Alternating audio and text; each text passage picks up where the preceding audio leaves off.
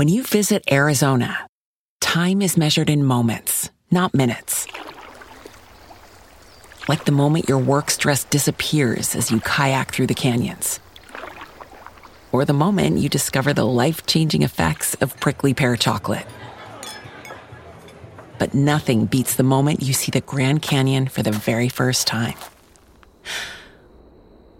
Visit a new state of mind.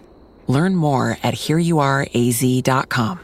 The painted grave. John Drake shuddered as he stared at the picture. He painted a masterpiece, but a masterpiece of horror. Dead white eyes it had. The fangs of a jungle beast, and now it seemed almost alive. So it returned his stare from the lighted canvas. It had been human once.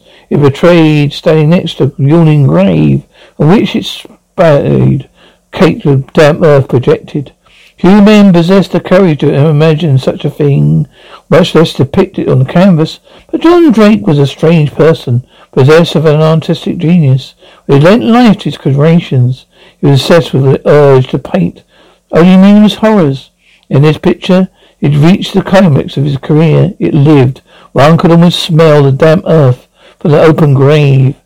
And there's it, to that awful creature that stood there like, what was it? Ghoul? Zombie? Drake himself wasn't sure. He looked again, a wave of dizziness swept over him.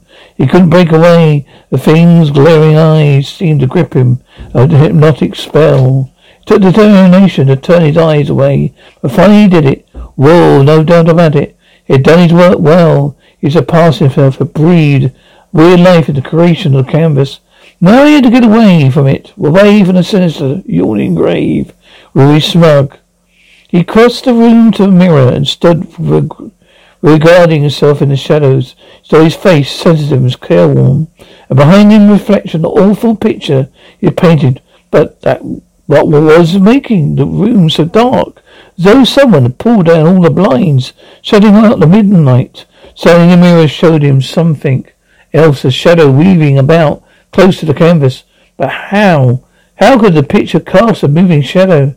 Drake's scalp began to tingle. Now his ears sensed footsteps behind him, crossing the floor with a dull, insistent tread. He couldn't be. He could turn out easy enough. He could find out easy enough by turning. Where couldn't he turn? What was holding him rooted to the floor? The grip of the nameless terror. He started to scream even before he saw the face. The thing was standing there, staring at him with glassy eyes, its fangs bared and drooling. Then, with an inhuman screech, it leaped. Drake fought it with all his strength, sweat pouring off his face. His neck cord swelling. He struggled frenzied against the claws that raked him toward, but it was too strong for him. Shrieking, struggling, he found himself dragged towards the canvas, towards a yawning painted grave, too realistic. The strange mystery John Drake's experience was never solved. Created sensation for a while. It was at last forgotten. Police investigated, but finally were forced to admit defeat, closing their files of the great painter. Quite a crowd attended the auctioning of his canvas, and the highest prices paid for the great masterpiece. It had just completed, just before he dropped from the night site. Never be heard of again. It was a graveyard scene, amazingly lifelike in every detail. There was nothing in the picture except the filled grave with the earth around it, trampled as if a struggle had taken place.